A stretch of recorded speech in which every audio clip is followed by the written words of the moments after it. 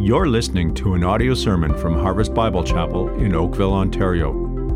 For more information, please feel free to contact us by visiting our website, harvestoakville.ca. Oh, Father, gather our hearts now to you. And I pray, Lord, that you have used that story right there from JP and Julia to impact many in different ways already. Oh, Lord, I pray that there's a quickening of minds and hearts and desires and our wills to be aligned with yours. Oh, God, we seek you now again. Oh, how frail we are. Lord, how we are so not in control. We serve the one who is. And so, Lord, we look to you. And may there just be such a sense of prayer and dependence and love to you even now among this church family, Lord. May there be a sobering, I pray, may there be such a perspective. Help us to see, Lord, help us to really see through this life.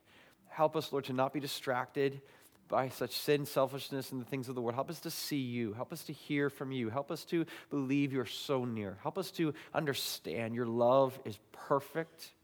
Your love is upon us, and your love will never leave us. Oh God, we want to hear from you.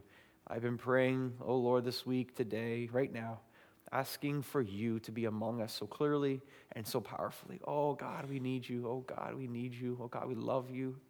Oh God, would you again fill us, guide us. Oh God, would you speak? Oh God, would you help us as we desire to be more available to you and what you would have, whatever that is, Lord, whatever that is, in good and bad, difficulty and joy. May our lives be centered upon the one who matters, we pray. In Jesus' name, amen. Please open your Bibles to Jonah chapter 3. We're not wasting a lot of time today. We're going to get at it. Jonah chapter 3. We're going to read, first of all, verses 1 to 5. That's the starting of what we're doing. Jonah chapter 3, verses 1 to 5. Obadiah, Jonah, Micah. Obadiah, Jonah, Micah. Isn't that fun to say? Obadiah, Jonah, Micah. There you go. I'm having fun anyways. Jonah chapter 3, verse 1 says this. You guys there? Are you there? Even to the back. Hey, at the back. You got a Bible open, people at the back? Amen, amen. I love that. All right. Jonah chapter 3, verse 1. Then the word of the Lord came to Jonah the second time, saying, Arise, go to Nineveh, the great city, and call it against it the message I tell you. So Jonah arose and went to Nineveh according to the word of the Lord. Now Nineveh was an exceedingly great city, 3 days' journey in breadth.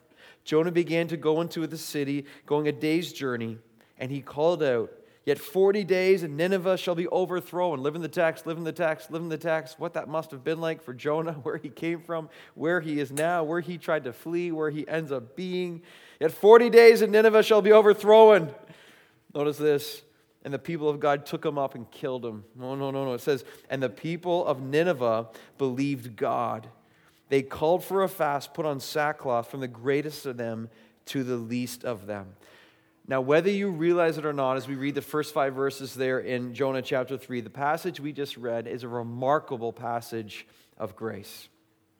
It's a remarkable passage, loved ones, of grace, Remember, do not allow our context within the book of Jonah to slip from our minds as well. Jonah, in the last verse of Jonah chapter 2, had just been thrown up or vomited out of a great fish onto the shores of dry land where he found himself. So just again, tell me if you're Jonah and this just took place and this great fish throws you up onto dry land. I mean, tell me, how you feeling? How you feeling right there?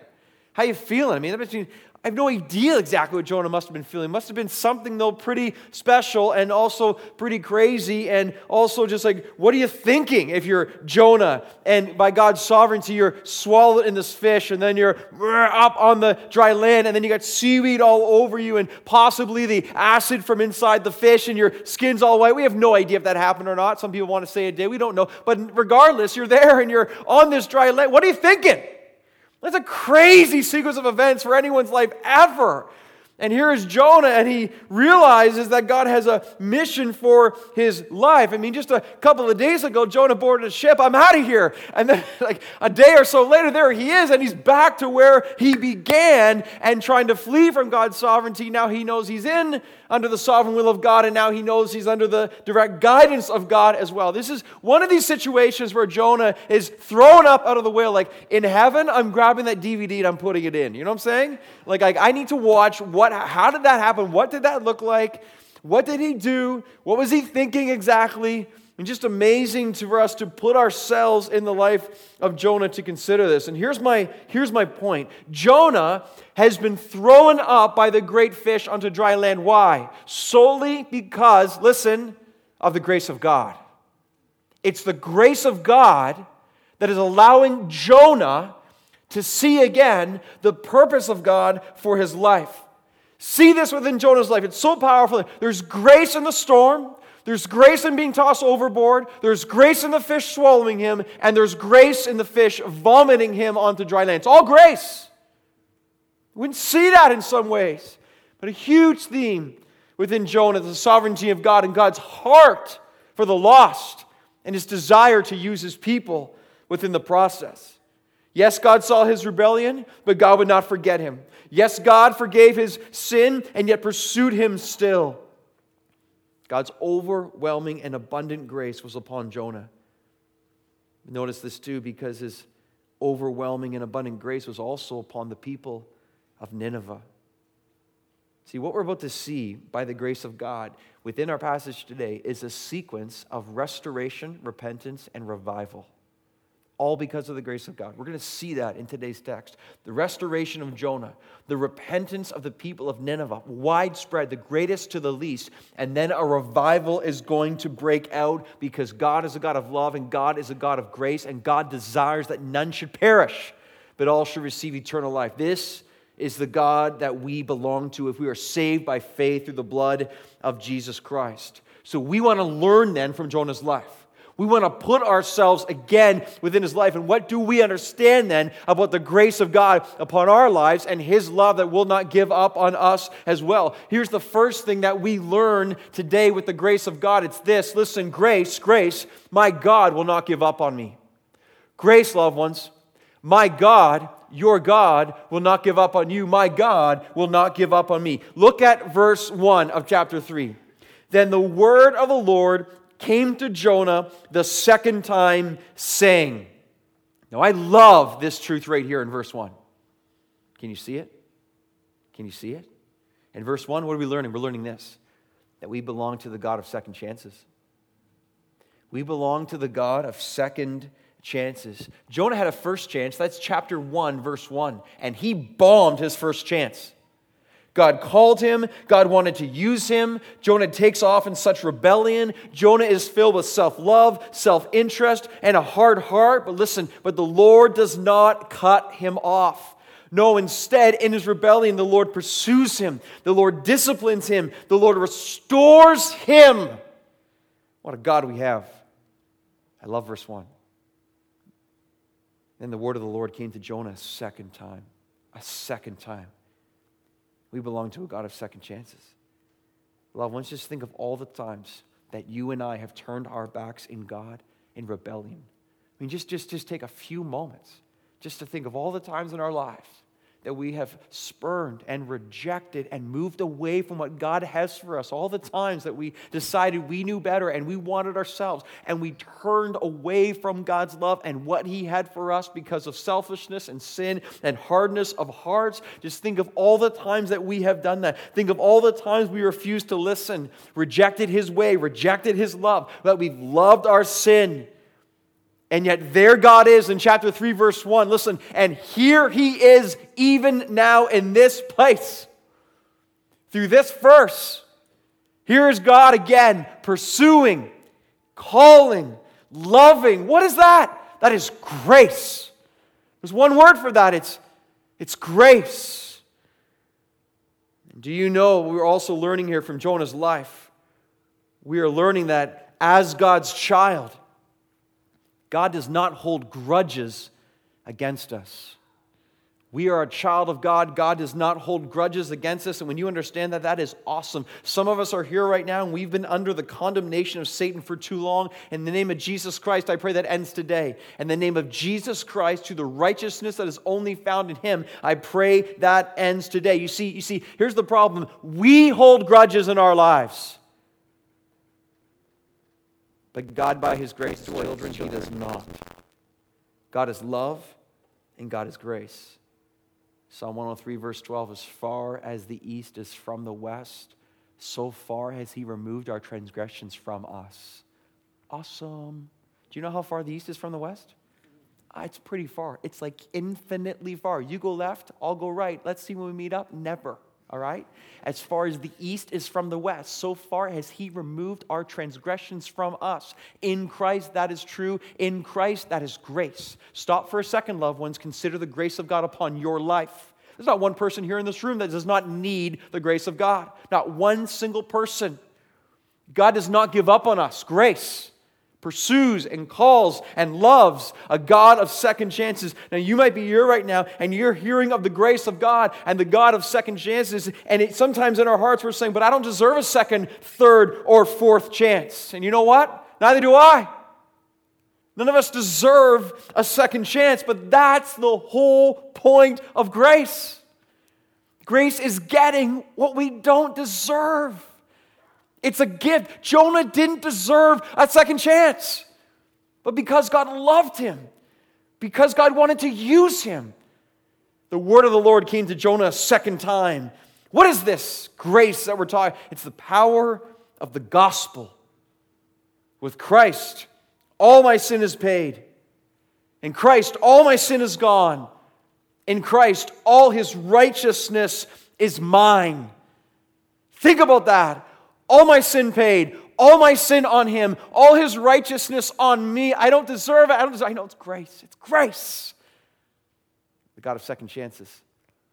And that's why that hymn, Amazing Grace, is so fantastic. Look at the second verse of Amazing Grace. 'Twas grace that taught my heart to fear, and grace my fears relief. This is what's happening within Jonah's life too. It's the love and the grace of God. I want you to see this. Notice the two types of fear that John Newton wrote about here in this incredibly profound and, of course, powerful hymn.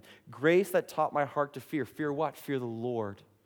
When I'm forgiven and I realize God gives me second chances and his love's coming and I don't deserve it, I fear the Lord. I am subject to wrath and judgment and hell, but in the grace of God, he forgives me and loves me and says to me, what else can I do but fall down and say, I am not worthy. You are awesome. Oh my God, I worship you. I fear, I revere, I honor the Lord. 'Twas grace, you see. It's not like I'm afraid of God. It's the sense when I see his love upon my life, it's the grace of God that brings my heart to fear my God. You don't ever underestimate the power of grace in the gospel.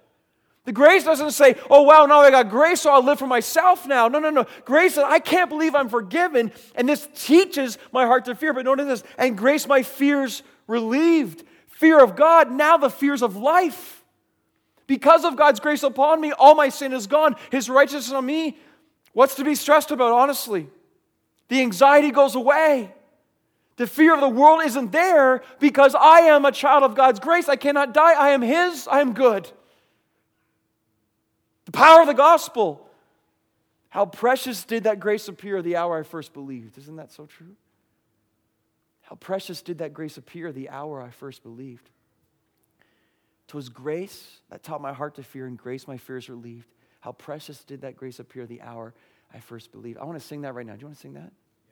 I want to sing that. You want to sing that too?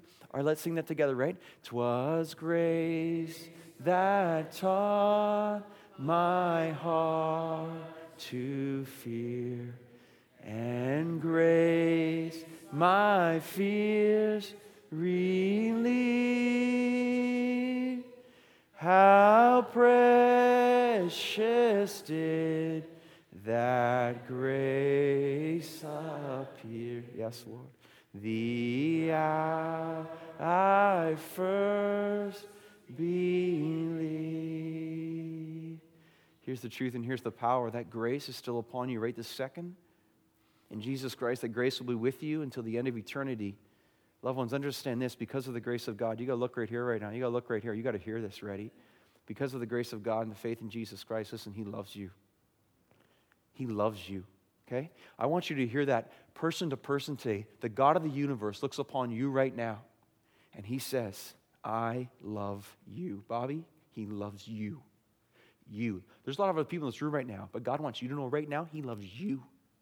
He loves you, Pam. He loves you. Why? Good question. Because he's a God of grace and love and mercy. But I don't deserve it. I know. It's incredible. And the word of the Lord came to Jonah a second time. Jonah must be like, man, what's up with this? My God is so kind and so good and so gracious. And it's the grace that propels Jonah now to be used. And it's the grace that God wants us to see. We can understand how much He wants to use us as well. Loved ones, listen to this, okay? Grace.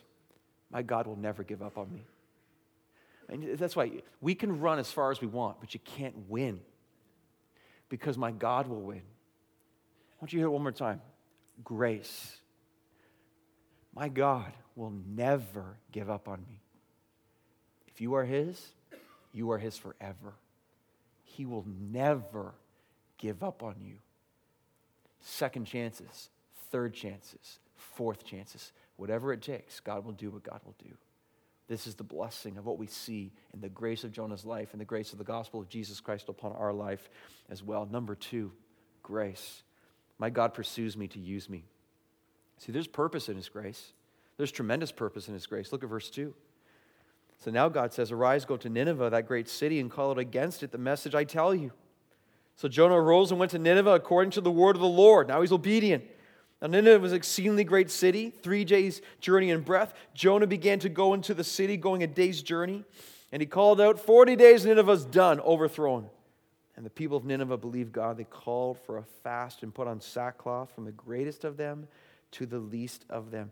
Now this little story that we just read in verses 2 to 5, this is nothing less than absolutely incredible. This is incredible. I mean, here again, we see the 2 grand themes of Jonah before us. The 2 grand themes in Jonah, if you remember, number 1, God is sovereign. God is sovereign. Notice this, God had a plan all along. God had a plan when Jonah went down to Joppa. God had a plan when Jonah went on the ship to Tarshish. God had a plan when he went down to sleep below the boat there. God had a plan through the storm. God had a plan through the sailors. God had a plan through the fish. And God has a plan for Jonah now when he's on dry land to go back to the place He originally asked him to. God's got a plan because God's in charge and because God is sovereign. His plan is completely including, notice, amazing grace all over the place. The second grand theme we see within Jonah is God's heart for evangelism. Notice the Lord desires that none should perish, so He wants to use Jonah to send forth His message of love. So the Lord pursues Jonah because He loves Jonah. But notice this, He also pursues Jonah to use Jonah. Don't you see that? That's such a key point for us here right now. So God pursues you because He loves you. And so God wants to change you. But more than that, God's love is upon you to pursue you because He wants to use you. He's pursuing you and me for a purpose. Not so we sit there and do nothing. Not so we just are spiritually lazy and just go through the motions. No. He pursues you to love you because He wants to use you. You, not the person there and there. You. God wants to use you. Is he calling you? Wants to use you. Is He pursuing you? Is he coming after you? Wants to use you. Wants to use you in your life and in your family and in your marriage and in your neighborhood and your workplace and in your church and in your loved ones and in strength. Wants to use you. He's pursuing Jonah with a purpose to use him with the message of love that God wants to go forth within His people and within this world. So please understand then, as we learn here, we step back to see certain things, how important God's gospel is to God. Ever thought about that? How important the gospel of God is to God. Isn't it interesting that Jesus, when He was pursuing Peter after his denial, my favorite chapters in Scripture, John 21, and Peter denying, I think I resonate so strong with Peter denying because we're all in that place at times and we just fail Christ. But then Jesus doesn't give up on Peter, and there's Peter in the boat and he sees Jesus. Jesus like, try the other side, and wait, is that our master? And Peter just whips into the sea and starts swimming as fast as he can because he's so filled with love. Why? Because he's so overcome by grace. Don't you see? He's like, wait, I get a second chance. Jesus could have cut me off, but He doesn't. And Peter recognizes that this Jesus, this Son of God, He loves me still. And he jumps in the water and swimming all he can. And so interesting, isn't it, that Jesus says to him right after that, Jesus says, Peter, do you love me? Do you love me again? A third, do you love me? And each time, what does Jesus say? One of the conditions of understanding God's love for us and our love for Him is, hey, Peter, feed my sheep. Peter, tend my sheep. Peter, love you. Yes, Lord, you know I love you. Feed my sheep. Think about that. Does God care about His message reaching His sheep? Yes. And the proof of Peter's love to Jesus, according to this text, is, if you love me, Peter, you will not hold my message within. You will take my message without. Because the same grace that saved you, I want you now to share that grace with hundreds and thousands of others as I direct through your life. And you will give me glory as you are obedient through the message of the gospel that I've entrusted to you.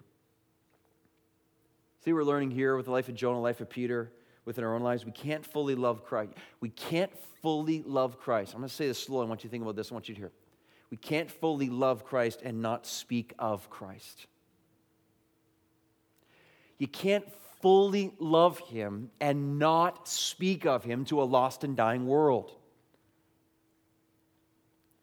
Because that's just when we're so aware of the grace that is given to us, we want that to go from us because God's grace, listen, He pursues me to use me. Now, some of us right now, we're like, man, that's pretty convicting. And you're like, well, then what am I supposed to do? Listen, that's the wrong question to ask. It's not what am I supposed to do. The question really is, who am I supposed to be?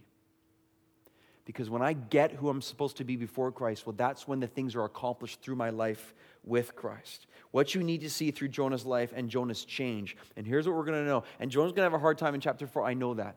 Right now, he's seeing differently. He is a changed man. I want to point out 3 causes of transformation. 3 causes of transformation on the screen beside me of what happened with Jonah. The first one is this. I want you to know one thing begets another. The first one is this. Grace begets grace.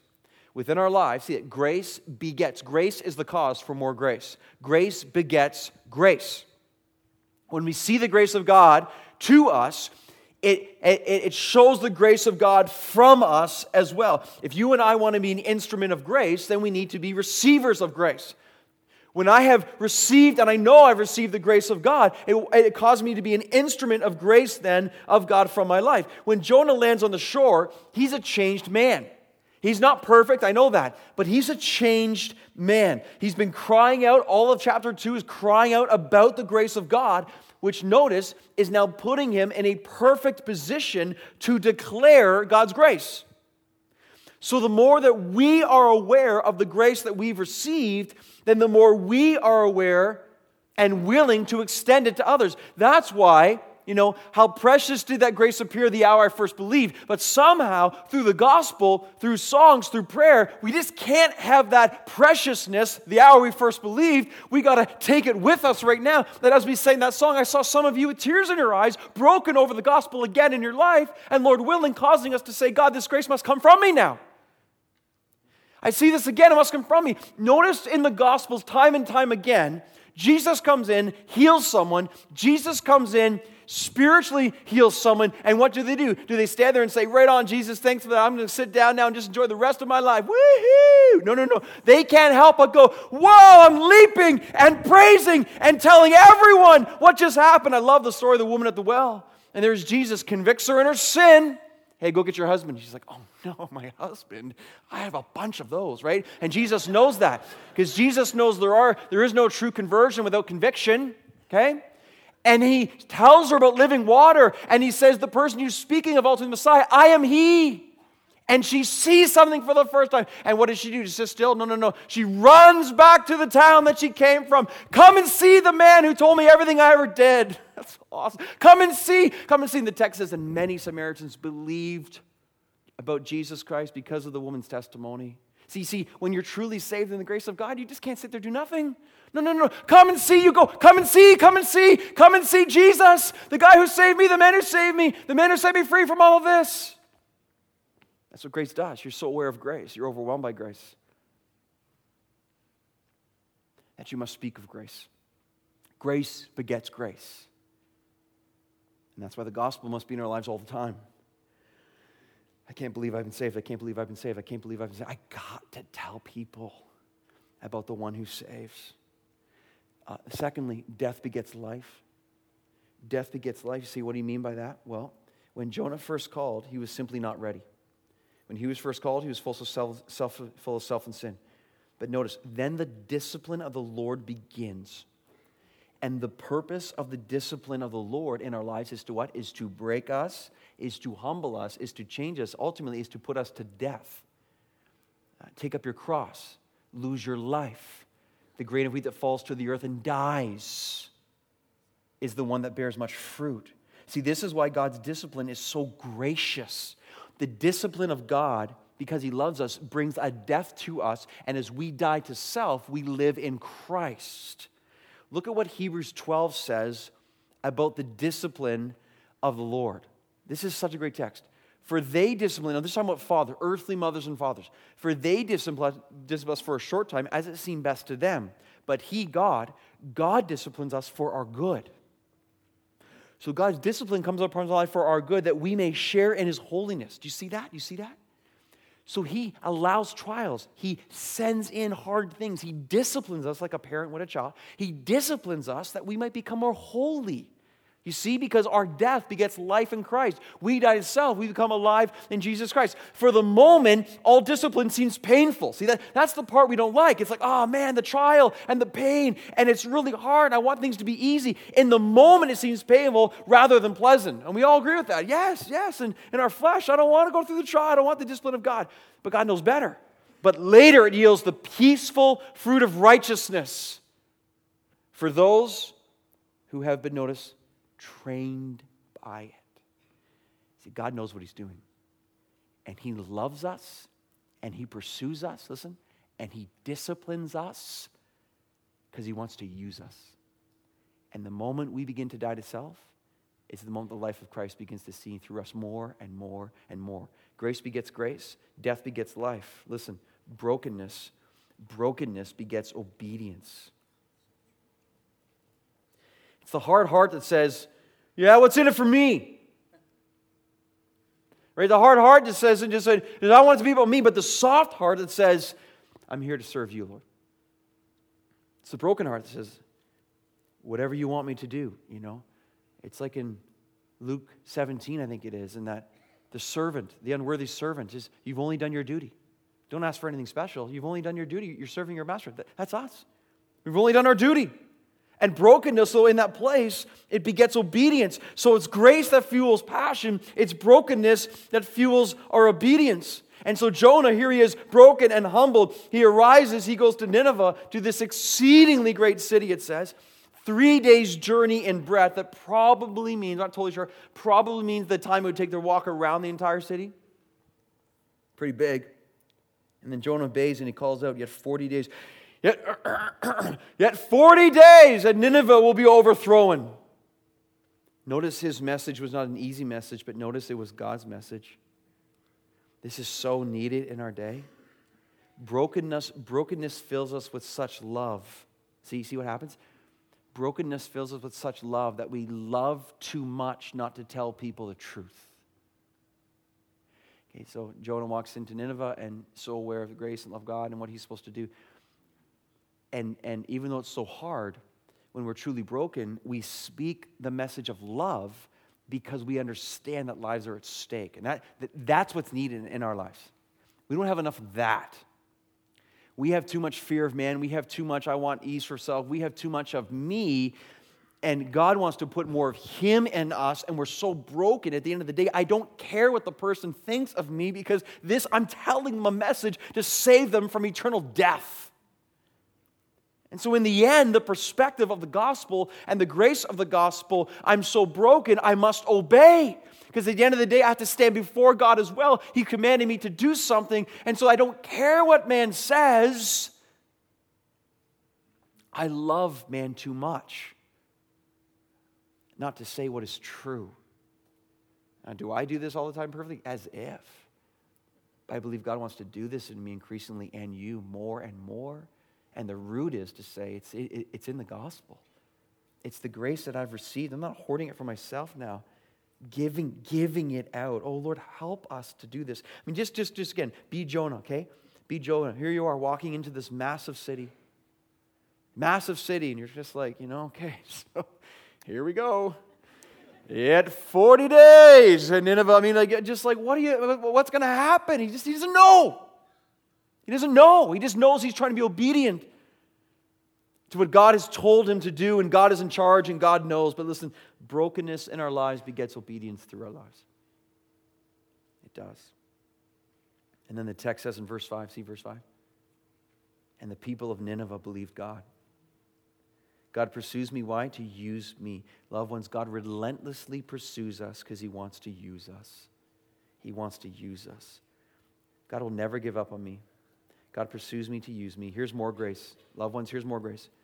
Number 3, don't ever limit the love of God in your life. Don't ever limit the love of God in this world. Don't ever limit what God can do through love and grace. Look at verse 5 now to 10. So the people of Nineveh believed God.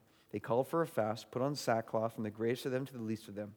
The word reached the king of Nineveh, and he arose from his throne, removed his robe, covered himself with sackcloth, sat in ashes, and he issued a proclamation and published. Okay, remember, Nineveh was like a horrible, evil place. Just imagine this happening.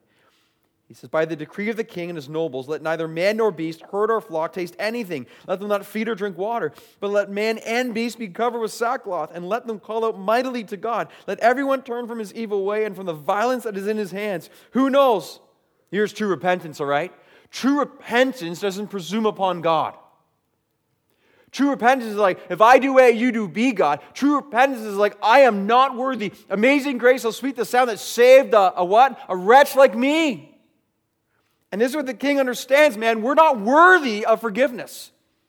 He's like, let's repent. Let's get on our face. Let's get down as quickly as we can. And who knows? He's not presuming upon God. Who knows? God may turn and relent and turn from His fierce anger, and we may not perish. Do you see that? That's such an important aspect of true repentance. There's no guarantee of anything. We just know I'm so sinful. I have grieved God Almighty. All I know to do is to get as low and as sorrowful for sin as possible. And who knows, God might relent. It's a beautiful phrase right there. Powerful. So many people are like, well, if I repent to God, will He give me what I want? See, no. I have so many like married couples in the room or whatever, just people, just like, and it's just like, well, I want to be sorry so then I can get ultimately the life that I want. That's not repentance. It's not. That's God, you make my life better if I do things sort of what you want, but really it's about me. The king gets it here, man. The king gets it. Who knows? Maybe God will relent. Amazing. Notice first of all in verse 5, the people don't believe in Jonah. The people believe in God. See that? Whenever God's grace is truly at work, man might be used, but it's God that is believed. And what we have next here is one of the more powerful examples of repentance and revival in history, like ever. Jonah announces 40 days, but it seems like the people of Nineveh didn't need more than 40 seconds. I want you to know, too, that the Hebrew text, in the Hebrew, it indicates that Jonah's sermon contained 5 words. 5 words, an entire pagan city is changed. Don't ever limit the love and grace of our God. Loved ones, we've been given a message and we are commanded to share it. I loved even in JP's testimony today on the video, I got so encouraged with the 2 people on the plane, the different plane rides. And there they are. They have the courage just to share the love of Christ. And wouldn't you know it, that's what God used to bring JP and connected to that, his wife Julia, to faith in Jesus Christ through the book, More Than a Carpenter. That is so awesome. And I'm sure these people on the plane, I'm sure they were rejected many times before. I'm sure not every person sat down beside them wanted to hear about the message of Christ. You be quiet. You shut up. You don't tell me about that stuff. I don't want to hear that. But there they were, loving, seeking to be used. That inspires me. It inspires me. Listen, we will never know when God will choose to save. But we know He is saving. And we know He's mighty to save. Amen, church? Our job is to share. God's job is to save. That's the best part.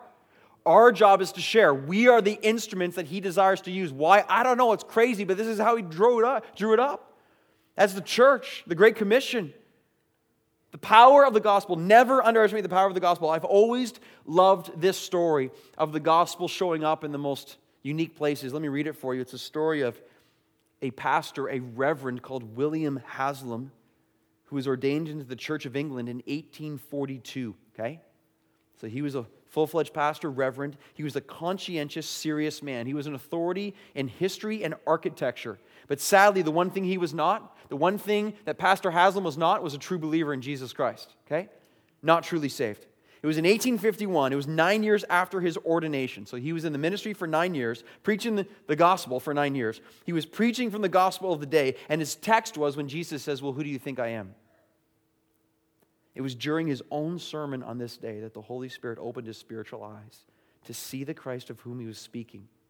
And as the pastor, the unconverted pastor, is preaching about the gospel of Jesus Christ, or this text, instantly his heart was moved to believe in the Lord Jesus Christ, and he was awakened and he was saved. Now here's the funny part, okay? Here's the funny and the amazing part. The change upon the preacher, Pastor Haslam, was so obvious that a local preacher who was in church jumped up and shouted, "The pastor's converted, hallelujah." That's awesome. And instantly, the chorus of 300 or 400 people in the congregation began to shout in unison praises to God. William Haslam himself joined the praise. The people sang, worshiped, and exalted their God over and over and over again. That would have been amazing. Hey?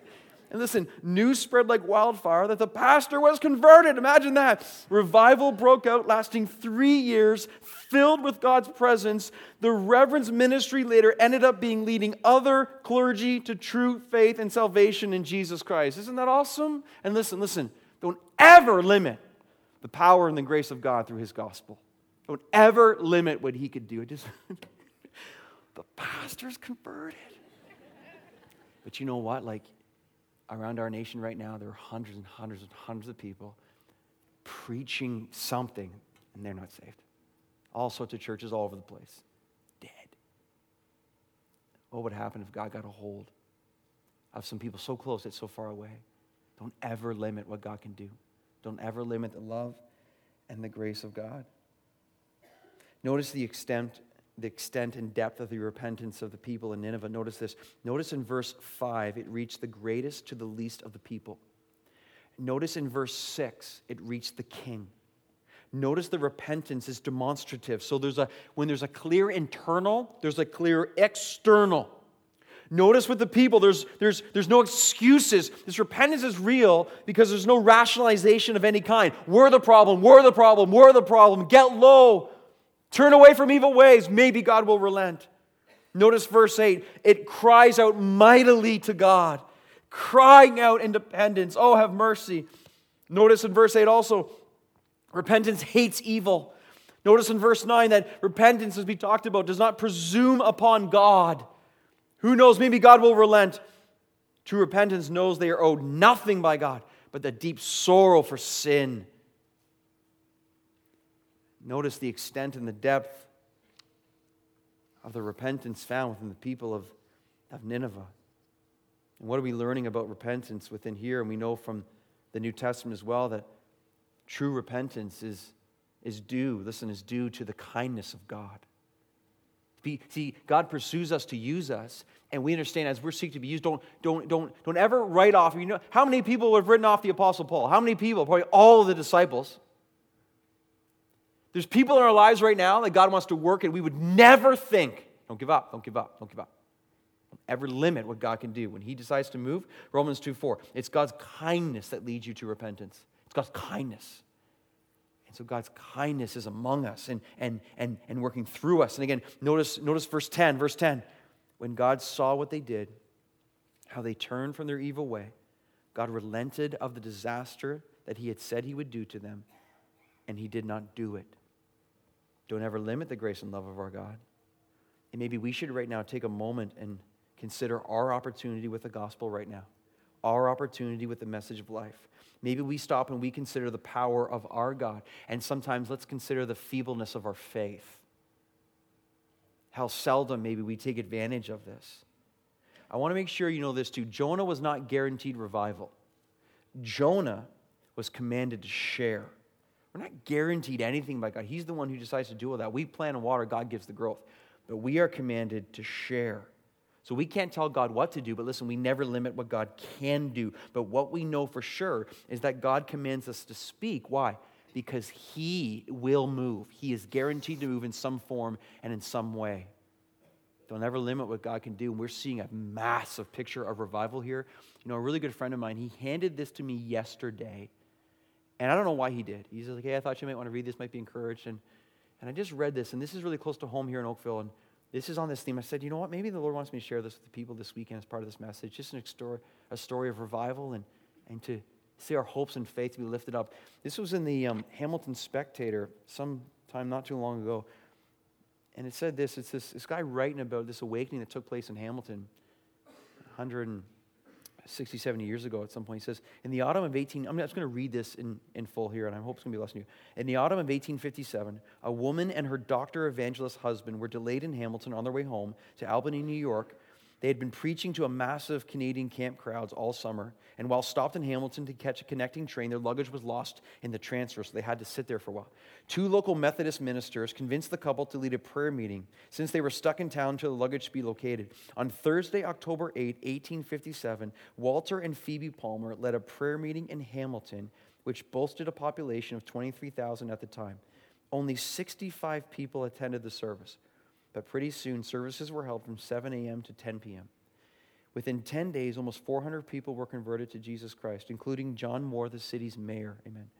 News of Hamilton's revival, this is what's so neat. The news of Hamilton, I never heard of this, of Hamilton's revival reached New York City on November 5th, 1857, and it fanned the flames of another prayer meeting, later dubbed the Fulton Street Revival, which was a massive movement of God through prayer through New York. While the American revival swept across the frontier, Canada's revival swept across east across Ontario to Quebec, Prince Edward Island, Nova Scotia, and Newfoundland. To be sure, Hamilton wasn't the cause of the New York revival, but it was an indication of a greater spiritual movement that just happened to start north of the border. It was the beginning of the Third Great Awakening. The 1857 panic in New York led to a 3-year depression and ultimately the start of the Civil War. Despite the immense upheaval, the Third Great Awakening that started in Hamilton would echo through the ages. The decades that followed were an amazing period where revival broke out throughout America and around the world. Listen to this. Over 1 million people came to faith by the end of 1859. 1 million. Andrew Murray. See what happens when revival kicks in and God starts bursting incredible fruit. Andrew Murray championed the South African revival in 1860. He had a massive influence upon Charles Spurgeon. Metropolitan Tabernacle was constructed in 1861. Abraham Lincoln issued the final Emancipation Proclamation in 1863. In 1865, Hudson Taylor began the China Inland Mission, and William and Catherine Booth started the Salvation Army. George Mueller built the last of his orphanages in 1870. God's on the move. D.L. Moody shot to prominence a few years after the Chicago fire in 1871. Though not ordained, he helped to see Wilbur Chapman received assurance of salvation. Chapman's future assistant, Billy Sunday, became a preacher and started a meeting. That later meeting invited Mordecai Ham to preach. Billy Graham got saved during the meeting. My grandfather, Clarence Backey, said, to whom my book on prayer is dedicated. Billy Graham led a crusade in Toronto. He's trying to draw the connection of the revival of all that happened. He said, I found the place where the Palmer prayer meeting first took place in Hamilton. It's now a parking lot beside a corporate building not far from Hamilton's Art Crawl District. It is a place I've driven by many times. There's no marble memorial or bronze plaque that marks the spot where the Third Great Awakening began. He says somehow that's fitting. And he says in the context of this prayer day that America was having some time ago, he says, as America celebrates prayer with fanfare and a presidential proclamation, many Canadians will bow their head in silent prayer like any other day of the week. He says, but who knows? Perhaps revival will come again someday. You know, and I don't think that was coincidence that was handed to me yesterday when I didn't ask for it. I think God's saying to us, don't you dare limit what I can do. Don't you dare begin to put parameters. I don't care how evil the world is. I don't care how much disruption there is worldwide. I don't care how much you think people are lost. The moment I begin to work, God says, you look out. You look out. Because when I start something, I will not be stopped. We have a message to share. And our job is to share it. One of the things I want to do this on behalf of myself, and I want to do this on behalf of the church right now, just to end this message. What is it? I want to repent. Repentance is so powerful because it ushers in the grace of God. And so together, and I just ask that you would take this very seriously, yet washed in the grace of the Lord Jesus Christ. There's a few things I want to repent of together right here on the screen. And the first one is this, and you can join me if you'd like to, and before the Lord, just saying these things in your heart before Him. God, I repent that I have limited your love and grace within and from my life. I repent, Lord, I have put parameters on a God who cannot be contained. Here's the next one. I repent, Lord, that I lack a true and genuine love for the lost. I repent, Lord, for the fact that often I just don't care. Forgive me. Forgive me, Lord. Next, I repent that I often prefer self-comfort and ease over discomfort for the gospel. I repent. Lord, as a church, we repent. And so often, comfort is our God, and the gospel is ignored. Next, I repent that I've been ashamed of the testimony of my Savior. There have been times where the opportunity has come to speak of Jesus, and we have not done it. Because ultimately, we are ashamed that we might be rejected in the process of honoring our Christ. We repent. May we never, ever be ashamed of Jesus the Christ. Next, I repent of my fear of man and my fear of rejection. That I care more about what people think than I do about what you've called me to do. I repent. And lastly, I repent of my spiritual apathy and my laziness towards the power of the gospel in my life. I repent, Lord.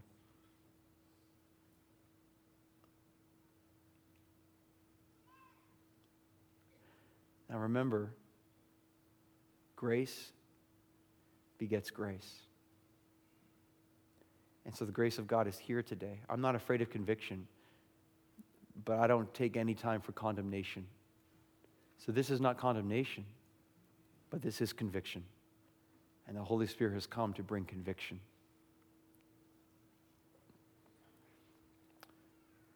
So let me pray on behalf of us right now. Father, I'm very thankful for the stillness of these last few seconds.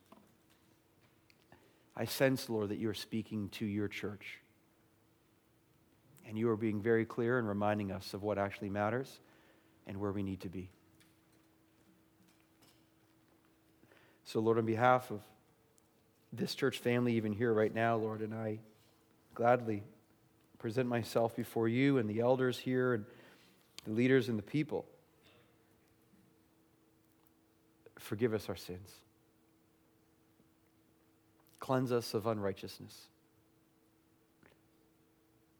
And fill us with hope, Lord, for what will be. And faith for what will be. God, we can never limit the love and grace of our God, ever. Ever. Isn't that so true, church? We can never limit the love and grace of our God.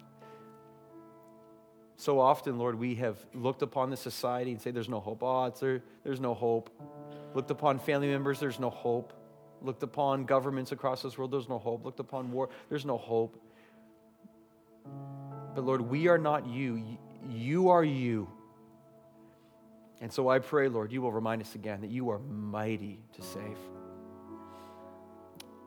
And we, Lord, as a church, we cannot stop asking great things from a God who can do all things. And so we do ask great things.